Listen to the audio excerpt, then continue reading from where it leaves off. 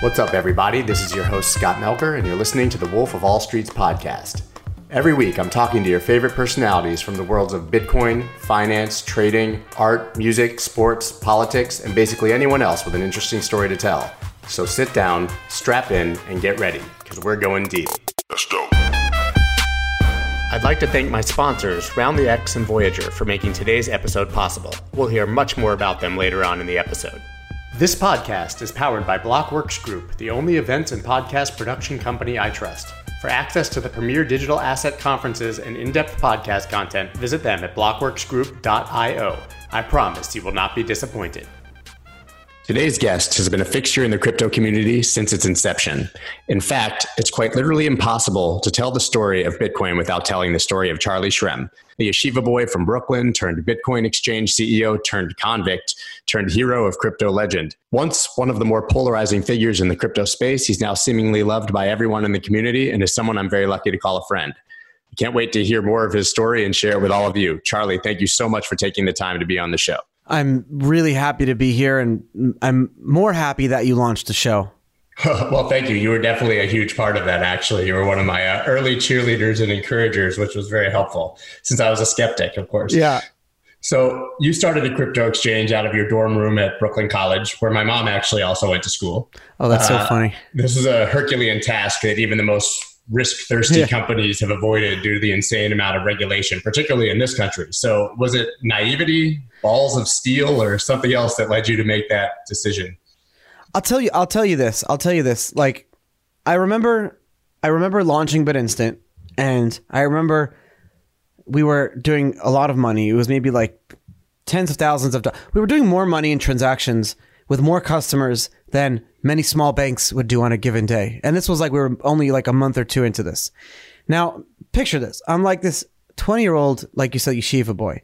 Like I've never even traveled out of Brooklyn, you know? And I remember sitting in my cousin's living room on his computer, not even my own computer, reading about FinCEN's requirements for anti-money laundering and money transmitting laws. Like, that's where I was learning about all this stuff as I was running a money transmitter, basically a money transmitter company, I think, right? I still don't know all the laws, so I don't know, but it's kind of crazy. So it's not that I was like ignorant on purpose. I simply really believed that that in any industry, you can just throw shit at the wall and see what sticks, as long as you're not like stealing from people or killing people or like harming them. Or, I mean, that was my moral fundamental belief. I grew up in yeshiva. That's, you know, do others to how you'd want to be, you know, done or whatever it is. So that's what I always thought. Like, I always followed my own moral code. So as I was running BitInstant, I was following my own personal and moral code. Now, where I ran afoul was, this is where my naivety, and my ignorance fell to the wayside. What had happened is that eventually I realized that people were buying Bitcoin on BitInstant and then using that Bitcoin to go on this place called Silk Road to then buy things. And although like 80% of these things were cannabis, there was still 20% of other shit. And there was some really bad shit too. Now, because I knew that people were buying Bitcoin to then go on and then to rebuy stuff on Silk Road, my moral like thought process was, well, like, why should I care what people are doing with the money or the asset or whatever they are buying from me? Why should I care? Like, what is that why is that my responsibility? And I almost like rationalize that in my head, and a lot of people still rationalize that and say that like that was right, but you know, obviously that's wrong and that's illegal. Yeah, but if a bank gives someone a home equity loan and that person takes out $100,000 and goes and buys drugs to sell to someone, that bank doesn't end up in jail. You know, the banker doesn't end up in jail. What's the difference? Yeah, I mean, furthermore, banks put, you know, but it's not just that. It's banks will put ATM machines that dispense $5 and $10 bills in street corners that they know where drug deals are happening. Listen, the long list goes on. It's not fair to compare me with the banking industry because you're just going to find tons of examples. And I've even had federal judges that I've had dinner with that have told me that my crime was stupid. But on the flip side, I don't like to minimize it because My crime was real. It was illegal. I broke the law. And then I served the time. And then that time was not negative time. I use that very positively in my life. So I don't like to minimize the crime because then it's minimizing the time, you know? I did the crime, I did the time, I'm moving on. I did my debt to society. That makes sense. And it not to minimize the crime, but it kind of seems like, and funny. So we had Mike, your partner, Mike Kimmelman, on the show, and we talked about how he was sort of, they made an example of him at a time when everyone, the system seemed to want, fall guys, basically. I mean, do you feel like to some degree, even though what you did was, I guess it was illegal technically, do you feel like they were looking for someone to take the fall for this sort of nascent new industry and technology, and they wanted to make an example of you? I think your question is better answered by the unbiased viewer and listener who can look at all the data, look at the timing, look at all the information, look at my arrest, and come to its own conclusion. If I answer your question, then I'm like biasing that control room or whatever. So that makes sense. Let people decide on their own. Yeah. So I'd imagine that every kid wakes up at some point in their life in a cold sweat, having a nightmare about ending up in prison and what that would look like, especially, I guess, nice Jewish kids like ourselves with that certain moral code that you sort of spoke to before. I mean, can you tell me what it was like? Yeah, your first day in prison and beyond. Leading up to it, you like say to yourself, like you start to like, it's not going to be that bad. I'm going to become better out of it. It's only a certain amount of time. But I mean, there's no way around it. Prison sucks. Like it just really does suck. And it's not so much the physical place that sucks too. And it's not so much the people that really sucks. And it's not so much the guards that like really, really, really sucks. It's just the time. And it's the time that you got to sit there and do nothing. It's knowing that you have to work every minute of every day to not say to yourself for the rest of your life that I wasted that time. And it's a very difficult thing to do. And it's very difficult to like keep yourself busy. But if you really work hard at it, you can do it. The story, I remember the first day I walked in there, my lawyer had introduced me to this guy, told me this guy's name and said, when you get to jail, the first thing you do is go find this guy. He's going to get you some food. He's going to teach you, he's going to introduce you to his crew and you're going to be part of his crew. Like there was another inmate. Another he's inmate. There are such thing as prison consultants. They exist and they do hook you up before you go in to make sure, security, financially, you have a crew, you have a group of people that are going to be as close to so like, my crew were people that were as close to me in, I hate to say it, but like skin color, background, growing up, and moral and social values. Those are the people that your crew is. And I hate to say that, but that's what it is. It's just what it is. So, so I go in there, it's my first day and I saw him, he's an older guy, like one of the oldest guys there, was like 75 years old, 80 years old or something. And I remember saying, I was like, hey dude, I was like, hey, I'm Charlie, like, such and such connected us already. I was like, I just got here. I had like a rucksack, behind my shoulder, all my shit. And I said, can I sit with you for like an hour and talk to you? Like, I don't know what to do. I don't even know where the building where my bed is. Like, there's 5,000 acres. Where do I go? He whips out a little freaking like little book. He goes, I'm free next week. And the thing is he wasn't joking. He's one of the busiest guys I've ever met. And months later, I found myself actually being busy as well. You create routines, you go you have a job, you have services, so there was this one inmate that I never would speak to.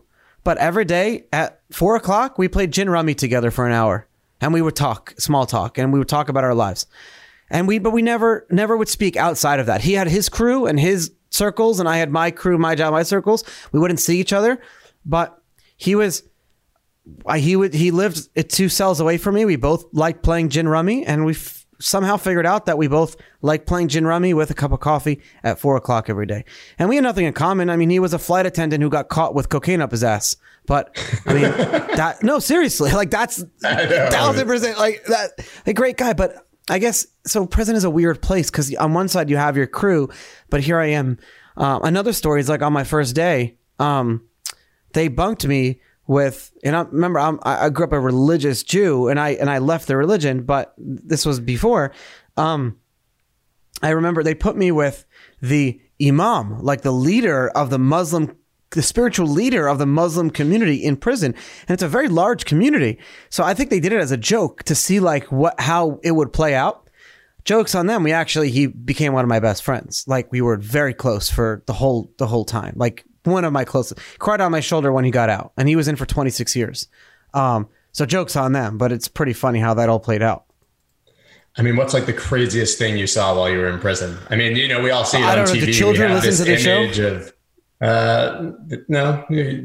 No children here. I saw two things happen that I saw a lot of things happen, but the two things, I saw two violent things. I saw one person die, because he was high on K2 and heroin and ran into a brick wall. I saw that, and that's an image you don't want to see again. The second thing I saw was I literally saw someone with a lock in their sock and like just whack someone over their head over a seat in the TV room. So this place wasn't the white collar resort, I think, that people probably imagine. I mean, that's a fallacy. Does that exist?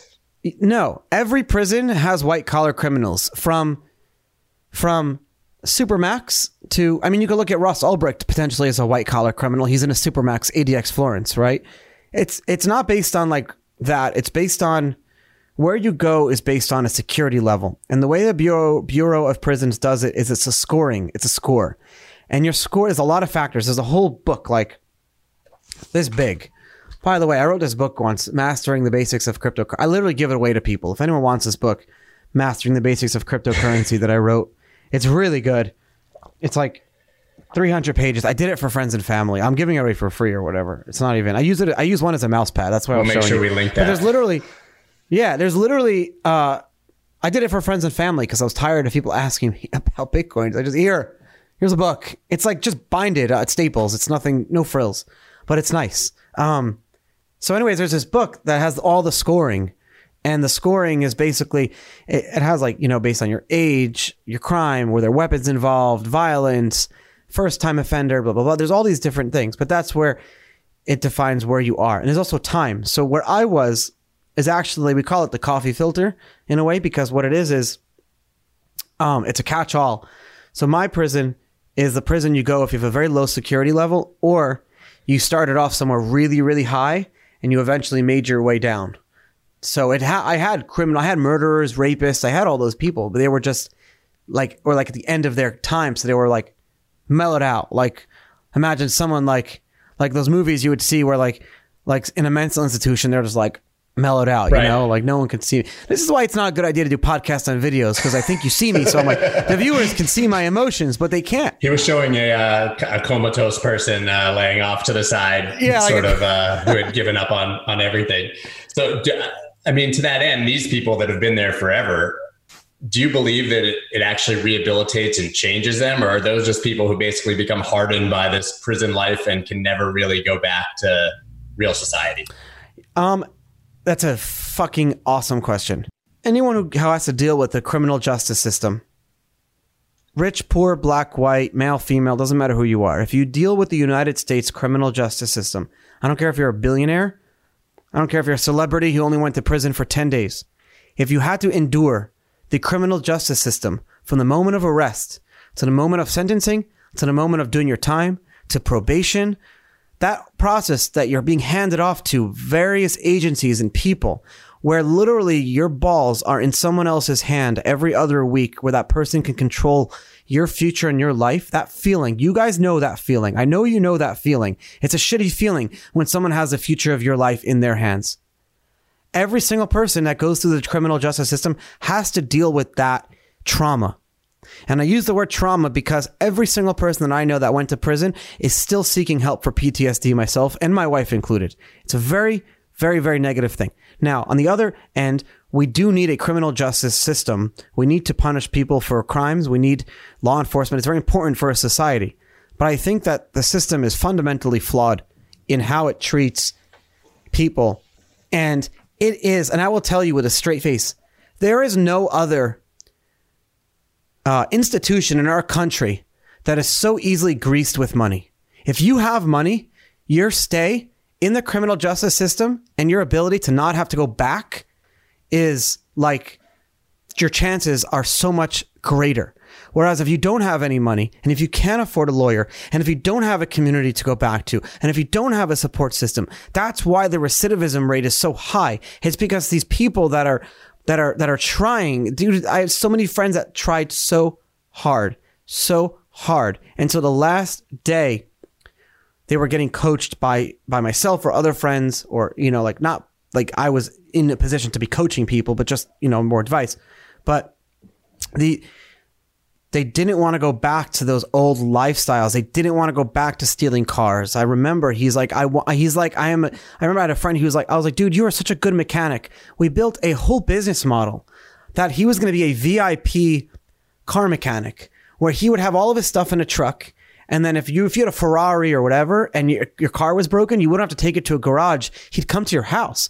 Great business model, right? Easy. Yeah. What's the overhead? It's just you and tools. All the knowledge is in his head. The guy could have made a lot of money. I found out like 6 months later, he got rearrested for the same fucking thing. I'm like so frustrated. And I don't blame him, because I blame the community. I blame the lifestyle. I blame the people that were responsible for his re-entry into society, whether it's his own lawyers or his probation officers or whoever it was, or his friends and family that are around him. These people are very risk, and our country is not going to be better until we deal with this. Yeah, I mean, where is someone supposed to go, and what are they supposed to do when you just release them back out on the street? They're a felon, they can't get a job. And like you said, they're also on probation. So, there's a very strict rules around what they can do. It's clearly a big problem. So let's talk about then when you got out. I know that you went and got a minimum wage job. Is that correct? Yeah. I got out. I made the decision with my girlfriend at the time, who's now my wife, that I wasn't going to go back to New York, which is where I born, raised, lived, grew up, and was arrested in and had my trial and my case and everything, for a lot of reasons. One of the reasons is because all my demons were there, and that's where all the negative in my life happened. So, but the problem was that's where all my support was. So when I got out, I asked to be released to Pennsylvania.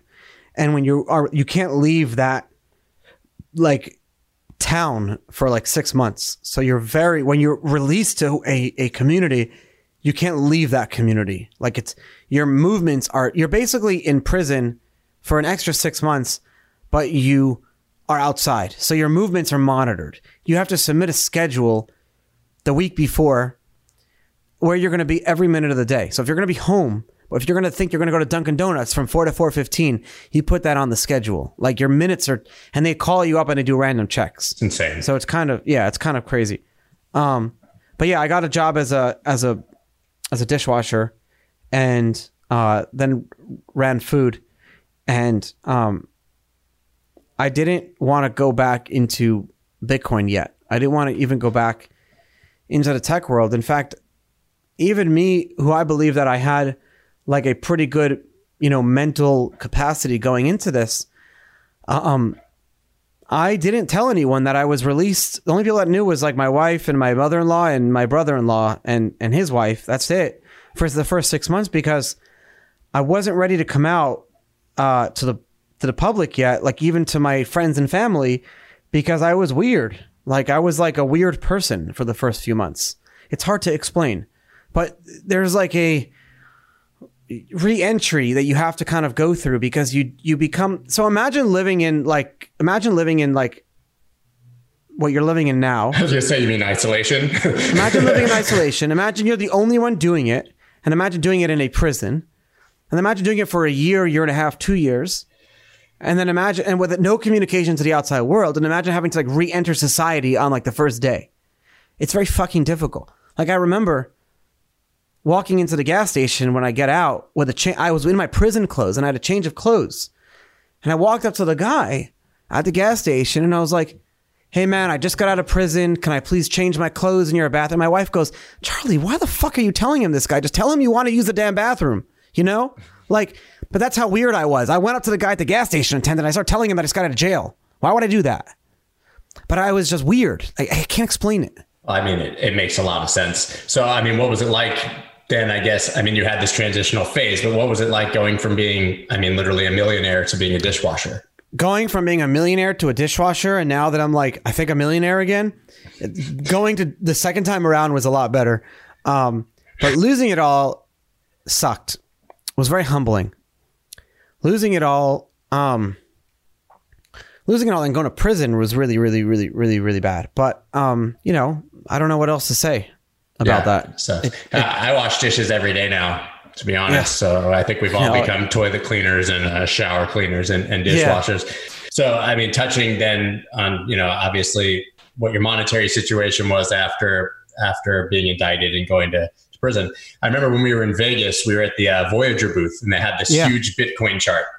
And it had stickers that you could place on the wall to show like when you first invested, when you sold, when you got wrecked, when you made money, all those things. I remember vividly you were putting stickers all over the board, obviously, but you commented about your time in prison and how jokingly it kind of made you a forced holder because you didn't have any, you know, access to the internet. You didn't know what the price was. So I'll give you the perfect example. Imagine if you had like 100 Bitcoin when the price was $20,000.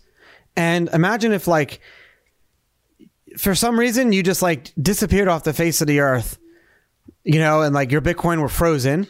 And then imagine we went through this whole bear market, right? And imagine if, you know, like now, imagine if like in a day from now or a year from now or in 2 months from now, we go back to like 50,000 and then you just magically show up again. So imagine being able to have missed that whole bear market. That's what happened to me. When I went to jail, the price was like the price was like at $800. It was like at the $1,000 mark. And then when I was in there, the price went as low as like 180. And then when I finally got out, it was finally turning that curve back up to like 400 or 500.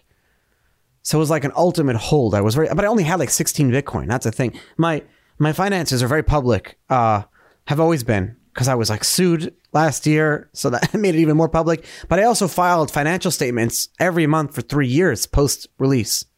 So you have to file them to the government as part of your probation. So it's kind of cool to track my own financial life, of like seeing it go from like this to like this to like this to like finally now a little bit more. Looks like a Bitcoin chart, probably. Yeah, but it's not just financial. It's like my own personal life, my mental stability, because I was already somewhat of a, you know, not unstable, but trauma from childhood. But yeah, it's all messed up. It's crazy. Anyways, good stuff. Roundlyx.com is one of my favorite companies in the entire crypto space. What they do is they take all your small purchases and they round them up to the nearest dollar and invest that money into any of 25 crypto assets of your choice. They integrate with your favorite exchanges so that you can round up into different assets all at the same time. And they do this all without ever holding any of your Bitcoin. This is by far the best way to dollar cost average into Bitcoin. You'll never even notice that the money is gone from your account, and you'll look up one day and hopefully you'll have made thousands and thousands of dollars on crypto. Go to roundlyx.com and use the promo code WOLF for $4 of free Bitcoin after making your first roundup or purchase. That's roundlyx.com and code WOLF for $4 of free Bitcoin. Are you sick of paying ridiculous fees to trade crypto? It's time you try Voyager. It's hands down my favorite place to buy and trade crypto, and it's 100% commission free. Voyager gives you easy access to more than 30 top crypto assets, and you can instantly transfer cash from your bank account so you never miss a trading opportunity. Even better, you can now automatically earn interest on your crypto holdings. Currently, they're offering 5% interest on Bitcoin and 6% on USDC. Yes, you heard that correctly, 6%. And there are no limits or lockups, which means your funds always stay liquid. Find out why so many people are making the switch to Voyager. Visit investvoyager.com or search for Voyager on the iTunes or Google Play Store and get $25 in free Bitcoin when you use the promo code SCOTT25. That's investvoyager.com, promo code SCOTT25 for $25 in free Bitcoin and start trading today. Right. So you just touched on that everybody kind of knows your finances because of the process that you went through. So, I mean, that touches on being a public figure in this really sort of insane space. I honestly understand why so many people remain anonymous. I mean, I've had a bit of a taste at hacks, SIM swaps, threats, all the things that we live with on a daily basis. And being doxxed obviously makes you a target. You're one of the most visible people that we have in the crypto community. How do you deal with like threats, your security on a daily basis, both personally and of your actual, crypto holdings, and protecting yourself and your family? Assume that you will be hacked. Assume that you will be simjacked. Assume that you will be, that your every conversation is being listened to. Always assume that. When I first, in 2017, when I first got out of jail, I was very fortunate because my Verizon account was separate from my wife's Verizon account because I had suspended my line while I was in there and she was still maintaining hers. So we had to like separate the accounts. So when the hacker went to get our account in 2017, the SIMjacker, he inadvertently went into my wife's account, but he couldn't connect and get into mine. So he got her number and he was able to like reset her iCloud account. Like her computer was bricked. Her phone got bricked. We lost access to her email. Her Facebook totally royally fucked everything. But the hacker didn't have any ability to get anything financial. So he texted me from her phone number saying like, hey, Charlie, I know who you are. I want 30 Bitcoin and I'll give you like her life back. And I said like, fuck you, and I was able to, it was a shitty situation. Not going to lie, but eventually we did get everything back. That taught me a very important lesson. And then years go by, and you know this, only 5 weeks ago, I wake up at 1:30 in the morning, 2 o'clock, I think, to go take a piss. Remember I texted you that, remember we were talking the next day? Yeah. And I got a text from Verizon. Your phone number has successfully been ported. No, it said like your PIN number has been changed. Immediately, I knew what was happening. I woke up my wife. I was like, Courtney, someone just took my number. I took myself off of Wi-Fi to check, and you can see if you're off of Wi-Fi, it won't show you LTE or 3G anymore. It'll just show you like the no service. I've been exactly there. The no service. I was like, fuck, my number's gone. I connected to Wi-Fi, started seeing password reset emails to old AOL email addresses that I used back in high school. Why am I telling you this whole story? The first lesson taught me that to remove every ability. So as I was going through this and the hacker was resetting and I was calling Verizon and they were closed. So I was like, shit, I can't even port my number back for another 6 hours. This hacker is going to have my number for another 6 hours before I can call Verizon. I was freaking out. But there was like a big semblance of me that knew that I was pretty much okay, data and financially, because I'd already done all the protections way in advance. I had removed my phone number from a recovery ability for all my emails. I removed two-factor authentication for all my exchange accounts on my cell phone. So he was only able to get, luckily, just like 2 or 3 old AOL accounts that I don't even use. I don't even know what the passwords. I don't even use them anymore. Yeah. And I'm very lucky. And I'm going to plug my friend here. My friend Hasib runs a company called don'tport.org. I just got my SIM card from him, actually. I've been talking to him for months, and I've been like the latest person, but he literally just sent me a SIM card. It came in the mail, and he's my next call after we talk. You need to have him on your show. I'm going to have him on my show. Everyone needs to have him on. This guy literally single-handedly is solving. This guy Hasib is so crazy because no one really knows about him. No one knows that he was actually one of the first people to commercialize the Bitcoin ATM. Yeah. Did you know that? He's the first person to actually take the Bitcoin ATM and make a business out of it. You won't see that anywhere on credit. Like no one will give him any credit for that. You won't see that written anywhere. Why do I know this? Because I was there. And I'll never forget that. He was the first person. He launched that company. He sold it. But good for him, But what's the name of the company? Hasib's company. He had a company. I don't remember the name of the original company. I know now he's also rebranding Don't Port. BitAccess. That's the name of it. BitAccess. But he coined the term BitATM, BTM. And this was back in 2013 that he joined Y Combinator. 2013 he joined Y Combinator for Bitcoin ATMs. BitInstant was still in business back then. I got to have him on the show. Yeah, same. He's definitely heavily on the lineup. And so he basically saved you. I mean, you were secure, but he saved you from the infinite headaches that come with rechanging every single password in every part of your life. Yeah, but how do I know that how do I know that I had every account covered? How do I know that there was an account somewhere how do I know that he couldn't have used my number to like text message my bank at 6:00 in the morning. Like, with my number, he could have done something. I'm pretty sure of it. Hasib saved my life.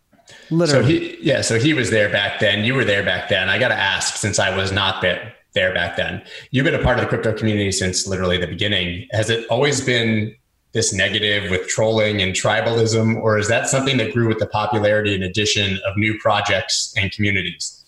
Toxicity is fairly new. Toxicity used to be trolling. So the first semblance of Bitcoin toxicity that I ever saw, the first toxicity, the first aspect of trolling that we saw in Bitcoin came from like basic teasing. Just the community eventually developed a subculture and people started naturally creating memes and teasing each other. And eventually bad actors start creating personal attacks. And then you have personal attacks with a purpose. You had the big blockers and the small blockers, both sides in the big Bitcoin civil war, blah, blah, blah. Mm-hmm. Both sides used narratives, and then at the same time used toxicity to further their own, gains. And that's kind of where it really, really, really came to light. But before like the whole Bitcoin civil war, there wasn't much toxicity. But at the same time, you kind of almost ask if that was inevitable, it was going to happen regardless. Yeah. I mean, do you think that happened because, you got the Ethereum community and then obviously the XRP community and the Link Marines and so on and so forth. And everybody sort of just, becomes a maximalist for their own. But it's kind of interesting how the Ripple community, the XRP community changed. And it's funny that you mentioned that because I've been very reluctant to have Ripple on my show for a very long time. And I still am. But the founders of Ripple are some of my good friends, David Schwartz, Arthur Brito, Chris Larson, Jed McCaleb, like such brilliant, great people with good hearts. Like Arthur Brito and David Schwartz are the undercredited founders of the Ripple ledger. And honestly, crazy people. I'm talking to David Schwartz after this because I want to really have him on the show, but I'm very reluctant. But I think if I were to have them on the show, I would focus on why did the XRP community become such a toxic community, or not so toxic is not a bad word. I want to understand why they became so hostile. That's what I want to understand. Why did that community become so hostile? When did that happen? And that's kind of like what I would focus on with him. Do you have any theories on that? I mean, is it because that people view them as, centralized as opposed to decentralized and working with the banks, which is sort of, opposed to the original ethos of Bitcoin and crypto? You ever see like, I think it was like the Fast and the Furious when they're in Miami? Yeah, of course. Do you remember the scene when they were like, I think it was like Ortega or whatever, and they were in the club and he put a mouse on the guy's chest and he put a bucket over it and lit a fire. And eventually the mouse, so the guy, they put a mouse on a guy's chest, they put a bucket over it. And then the mouse starts eating. And the mouse eventually, because he's cornered, he's nowhere else to go, he's just eating through the body. And mouse don't eat humans. Why am I breaking up this story? That's how I feel like the XRP community felt and why it happened. Because they were put in a corner, when the Ethereum community came out, it wasn't as hostile because Ethereum outright had said, and Vitalik had outright said, Ethereum is a complement to Bitcoin. Ethereum is not, originally Ethereum is not money. Ethereum is a smart contract ledger, and Ethereum is a natural complement and a natural next level to work in conjunction in a crypto industry alongside Bitcoin. So a lot of people are negative on Ethereum are really it's kind of stupid because they're very different things. So that's whatever. When XRP and Ripple first launched, it was seen as and it was positioned against, and you ready for this? This is what I'm realizing. Not only was it positioned against a Bitcoin 2.0, but it was at a very, very important time in Bitcoin's life. It was at that time that Bitcoin was ride or die, make or break. It was during a time that Bitcoin was finally coming out of its shell. It was seeing VC, support. It was seeing mainstream media support. This was about 2012, 2013, 2012. And we were seeing a real resurgence of our subculture in the normal world. but also like Bitcoin was growing, and Ethereum was growing, and Bitcoin and Ethereum were growing together. Well, Ethereum wasn't even really a thing yet, so I take that back. But when Ripple had launched, I think because the timing was seen as like, what are you doing? Why would you launch this thing that can take away from Bitcoin at a time when Bitcoin's development is so important? So that's why the negativity, I don't think anyone has ever said this. This is like very I've never heard new. this ever. Yeah. But these are my thoughts, because again, I can't back this up because I was there. So it's only, I'm the source. So take it for what you will. Believe me or don't. I always tell people. Well, I mean, you can only have your own interpretation, but you were there and nobody else was. I mean, that's why I asked. So some things that are happening now that I think are really interesting. I read today, there's presently more than 3 billion in stable coins sitting on crypto exchanges that hasn't been moved into cash. I mean, do you think that this is exceptionally bullish for the future? I mean, that so much money is sitting there in cash equivalents waiting to buy Bitcoin? You know, you actually have more of a trader background than I do. So I'm curious to hear your thoughts on this. Well, I mean, I think it's really strange that it hasn't been moved off. I mean, why would you sit in something that's still, I mean, it has an inherent level of risk, especially if it's sitting on an exchange and not even gaining interest. Like, you can move it somewhere, you know, obviously to any DeFi platform and be gaining interest on that. So to me, it feels like it's there for a purpose. I think that a lot of institutions and industries are seeing that potentially the dollar be very strong coming out of this coronavirus epidemic. And I think everyone's waiting to see, because at the end of the day, money just wants to make more money. So I think that money wants to see if they'll make more money in Bitcoin or if they'll make more money keeping it in dollars. Right. But those are their choice, or bonds. But everything else is shit. Everything is shit. Yeah. But you want to hear something interesting? I read an article yesterday showing that real estate prices in Florida are actually not moving. And I was like, how the fuck are they? Who's buying right now? They haven't dropped at all. The reason is because everyone took the properties off the market. Yes. All the agents are home. So it's not the supply, like demand is dried up. Supply, you can't buy. If you right now said, I want to buy a house on the beach with this, with a corn buffet oven, or the fucking Sub-Zero fridge, if you wanted to do that, you couldn't do that right now. There's not enough supply in the market. Therefore, prices are going to be inflated. How cool is that? It's so cool. Yeah, well, I don't think there's ever been a case where the real estate market has lacked both supply and demand to some degree. You know, it's usually a balance between one outweighing the other, and that's what determines price. I mean, now people can't even get a loan if they tried. And like you said, people aren't even trying to sell or can't sell if they tried. It's an insanely unique time. So I want to talk about Untold Stories. It's my favorite podcast. You know, I listen to it religiously. We talk about it all the time. So what compelled you to start the show, and what's the idea behind it? I started the show like blatant honesty. There's always like an idea that I'll have, but I'll simmer over it for like months, maybe years. So the concept and the idea behind the show was like something that I've wanted to do for a long time, and I've always like tried to start. I've always false started. I've even recorded shit episodes over the years, like randomly, that I'll never release, and no one should ever hear them. Two things caused me to start this show. One was the Winklevoss litigation that I was going through.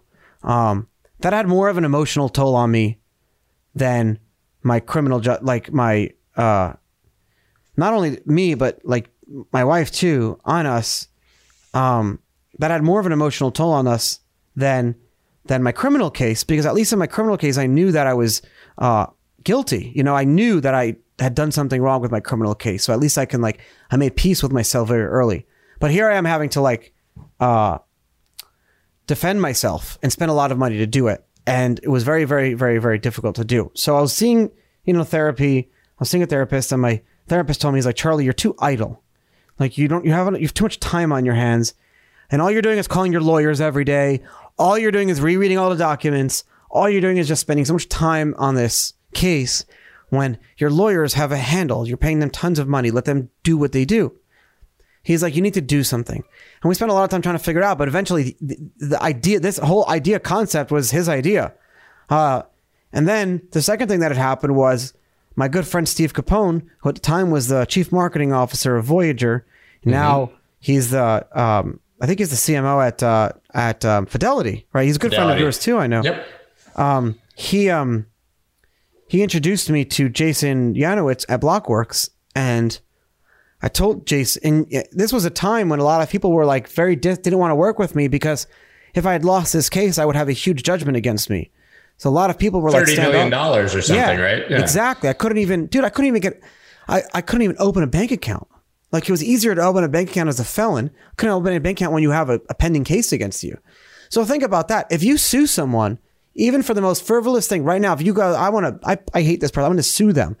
You could so fuck up their life just while the case is pending its first hearing. How fucked up is that? Yeah, it's insane. I've cursed more on this show than I ever do. That must mean that I'm emotional. It's okay. Reed's gonna let it out. Let it out. But yeah, so that's it was an interesting thing how it all kind of played out. So the show launched out of that, but the feedback from the show has been just unbelievable, and it's just been so much fun to do, and I really, really, really, really love it. So the show is therapy in some sort of way. I mean, it was a way to obviously, stop being idle and stop focusing on all the negative and be positive. But I mean, to that end, you've sort of given everyone else in this space a platform to tell their story as well. I mean, hence, I guess, the term untold stories. But it's been a really incredible thing to listen to, because I don't think that most people understand what it was like sort of in those early days. And you've really exposed that. 100%. It was more for like education and entertainment purposes, not to like expose stories or anything like that, but it just kind of happens. But I find myself having to like edit out some stories because some people will make these outrageous claims and about like how things had started. And if I wasn't there, then I can't like put that out. So I have to like now finding myself in almost like a journalist position of having to like double verify stories. And it's very frustrating. I mean, but are you able to double verify those stories because you can just call a friend and be like, dude, we were there. Like, did this happen? Was I drunk? Someone told me that someone literally told me that him and Vitalik had actually come up with the idea for Ethereum in a jacuzzi in like Aspen. And the guy who told me this is like, not, like he's a very public person. He's not someone who's prone to lying. He has no incentive. I believe him very much. But the only other person who was there was Vitalik, and Vitalik's not going to admit to that. So, like, what do I do? You don't tell the story, I guess. Yeah. You just told the story, though. You just left the name out. But okay, I don't care. So then let's talk about... It's your show. You do whatever you want. Yeah, well, we can talk about it. Okay. Let's talk about Crypto IQ, which is the other project that obviously you've been working on for years. Can you tell me more about it? Is the longest running business I've ever owned. I just realized that now. 3 years. Over 3 years. That's longer than Bitinstant lasted. Still in business. Yeah. And what are you guys doing? In case people don't know. Yeah. So Crypto IQ launched, Crypto.IQ launched in 2017 as a newsletter, your basic newsletter education company. I was writing a newsletter for my friends and family. I wanted to sell it. Simple. Eventually we launched a lot of other products. We didn't go the trading signals route. We did more of like the trade room route. So we have a great product that everyone loves. And we charge with very specials out. So depending on the day, it's between $100 and $200 a month. And I always have free trials. But you basically have access to me, my staff, my traders, in our Discord room, in our Telegram room, in our chat rooms. We put out the newsletters every day. We put out reports. You can ask us to write a deep analysis of any coin or token for you. We do Zoom happy hours a few days a week. That's all. You become part of Charlie's ecosystem for $100. It's great. Crypto.IQ. Then we just launched an awesome product that I'm like so happy that it's successful because I was so nervous that people wouldn't like it. But essentially, I have a trader who trades for me. He's my trader. Great guy. And we basically trade Bitcoin, Ethereum, and a lot of other coins and tokens. We trade on Binance and BitMEX, futures and spot. Now, I launched a software that with your own Binance account or your own BitMEX account, in your own account with your own money, you can follow my trader's trades. I don't need your password. I don't need any of that. I don't need your your withdrawal API key. Our trader just is going to trade and you are authorizing your software to follow our trades. And people love it because it's a few $100 a month for access for the software. It's not an algorithm, right? It's a real person, and you're talking to him. So this is not we'll guarantee you 2x. You're coming into the room. You're talking to the traders. We have a bunch of them. They're putting in the trades. You're choosing to follow them in real time or not follow them. And people love that because it's like in the spirit of voluntarism and like, I'm not touching your money. I don't want to control or touch anyone's money ever again. But at the same time, I allow people to earn money off of my own knowledge, and I can earn money off of them paying me. So everyone wins.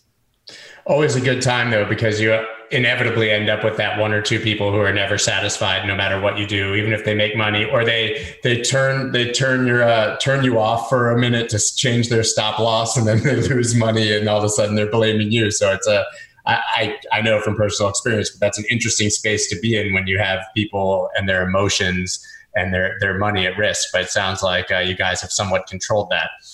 You know, we've had issues where I'm going to say yes and no at the same time, because the way it works is that as soon as you sign up for a subscription, one of our staff here in my Florida office, well, they're home now, are going to call you and they're going to walk you. So tell me what other service does this. Before anything, you'll get emails, but we call you because you're paying $500 a month, you know? So that's what needs to happen. And our traders are going to call you and walk you through the settings. And one of the settings is how much you're willing to risk at most for a loss. So you set that as a percentage in the software. And the software is so easy to use. It's literally so easy to use.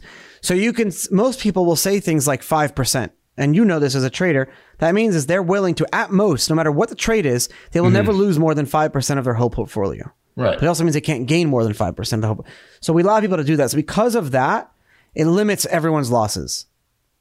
And that's everyone likes that. But but like we put out every month, we put out like the trading results. And so far, every month has been positive. We had one month where we only broke even, but every month has been positive. And we mostly swing trade. Within a day or two, we close the trade. So it's good. Everyone likes it. Awesome surface. So you touched before on when you're doing untold stories, and you obviously have people that tell you stories from the early days that may or may not be true, which immediately I thought of Craig Wright, of course. Yeah. But I mean, do you have any idea who Satoshi actually is, or have any theories? Not Craig Wright. I think we all know that. Yeah, definitely not him. I think it's a group of people. I think there's a group of people that were involved in the whole Satoshi circle. But do you think these are people that you actually know and you just don't know for a fact that it's them? Yeah, I think definitely you and I and many other crypto folk have come across these people. It could be the CEOs of companies that we know of today that were part of that original like Satoshi group, you know? Yeah. And being there in those early days, I mean, what was it that originally really drew you into Bitcoin? I mean, like we talked about, you were just a college kid, right? Yeah. What made you decide, hey, this is what I'm going to spend all of my time and life on? I'm not going to go out and get a real job. By the way, I was the same kind of person. I'm just I'm unemployable almost, I would say, because of my attitude. But you know, what made you focus on Bitcoin? I think it was, throughout college, I never knew what I was going to do. I never knew what I was good at. I knew that I had the really good ability to problem solve. But that's about it. I wasn't a good test taker. I was just a good problem solver. You put a problem in front of me, I'll figure out how to solve it. I don't know, somehow. That's really good in business, but what does that mean? Bitcoin was natural. I just felt it was something that potentially could be an industry that I would have a leg up on because I would be the first one. And it was worth the shot. So you basically had the guts to go for it early, and you were young enough that you knew that if you completely fell on your face, you'd be fine. It wouldn't be a big deal. Do you consider yourself a Bitcoin maximalist? No, I don't like that term. I'm ideological. I call this the Charlie Shrem school of thought. I've probably said this 1 billion times on my show. So I believe in something called the path to decentralization. And what that is all coins, tokens, and projects that want to be part of our ecosystem or be called a digital asset or be called a cryptocurrency fall on this spectrum. And where they fall on the spectrum is defined by a lot of metrics. Like basically, how decentralized are they now? Or how centralized is the project and the coin token now? And what does that blockchain have that'll get that blockchain more decentralized down the road? Or what's in that'll make it more centralized down the road? Like maybe it's decentralized now, but it'll be more centralized in the future. All coins and tokens exist on this spectrum. Bitcoin is the farthest, and it's my belief that will be always the farthest and the strongest and longest one that will be on the most decentralized, the most censorship resistant, the most checks off every box, the strongest, most secure chain forever. As long as cryptocurrencies exist, Bitcoin will be that. That doesn't mean that there won't be others that will be close to its strength at the same time, especially as we develop new things and grow and change and update. You'll see a very healthy ecosystem. Bitcoin will still be the Mac Daddy, I think, simply because it was the first one. And symbolism, as you know, symbolism and money is everything. Everything. Like, money is literally all symbolic anyways. So, symbolically, if Bitcoin becomes lower in value or in market cap than any other cryptocurrency, it's my belief that the whole thing will just collapse, like all of crypto. That's a very, very big fundamental belief. And I don't know if people agree with me. I absolutely agree with that. Do you agree with that? Absolutely. 100%. And it's hard to even argue with. I mean, because you even see what a slight price swing or change in value of Bitcoin does to every other asset in the market. I mean, exactly. So I don't think there's any question there. Did you ever expect that Bitcoin would be this widely recognized and normalized in such a short period of time? I didn't think it would be this quick. I thought it would take like a very, very, very, very, very long time, You have survived every Bitcoin halving before. What do you think that this upcoming Bitcoin halving looks like? What does it mean for the space, and especially in the context of the current economic crisis? I think that the miners and people that are at risk to losing money for the price of Bitcoin not doubling, because are all the miners, all those businesses that are in that position are already prepared for it. And I know this because I've spoken to a lot of these miners on my show. And so they're already prepared. But at the same time, don't look at it as the price of Bitcoin needs to double on day one. You have to look at it as on day one, the supply and selling pressure of Bitcoin halves. So even if the amount of money that's being printed has just halved. So even if the demand of Bitcoin simply stays the same, the price of Bitcoin has to double based on simple market economic dynamics. Simple economic theory. I'll take it. Yeah, so or Bitcoin dies. Seriously, or it dies. Right. And there's got to always be fear. That's what I love about it. Yeah. There's got to be some innate fear for programmers that it just doesn't work and something goes wrong with the programming or something, right? Yeah. Perfect. Well, exactly. Where can everybody find you after this? How can they keep up with you? The best way to keep up with me and to follow me is to check out untoldstories.com, or the best thing to do is to follow me at Twitter at Charlie Shrem. I'm so easy to get in touch with. I love emails. I try to respond to them all. I really, really do. I focus on it. Please don't write letters to my house, though. People are still doing it. Please don't do it. Well, there was a time when I was just a dude emailing you and you responded, so I can vouch for that for sure. Yeah. All right, man. Well, thank you so much for your time and for being on the show. I definitely learned a lot. I think everybody's going to really enjoy it. I'll talk to you later. Bye-bye. Let's go. Hey, everyone. Thanks for listening. New episodes go live every Tuesday at 7 a.m. Eastern Standard Time. Links to our Apple and Spotify channels are in the show notes. You can also follow me on Twitter at Scott Melker to continue the conversation. See you next week.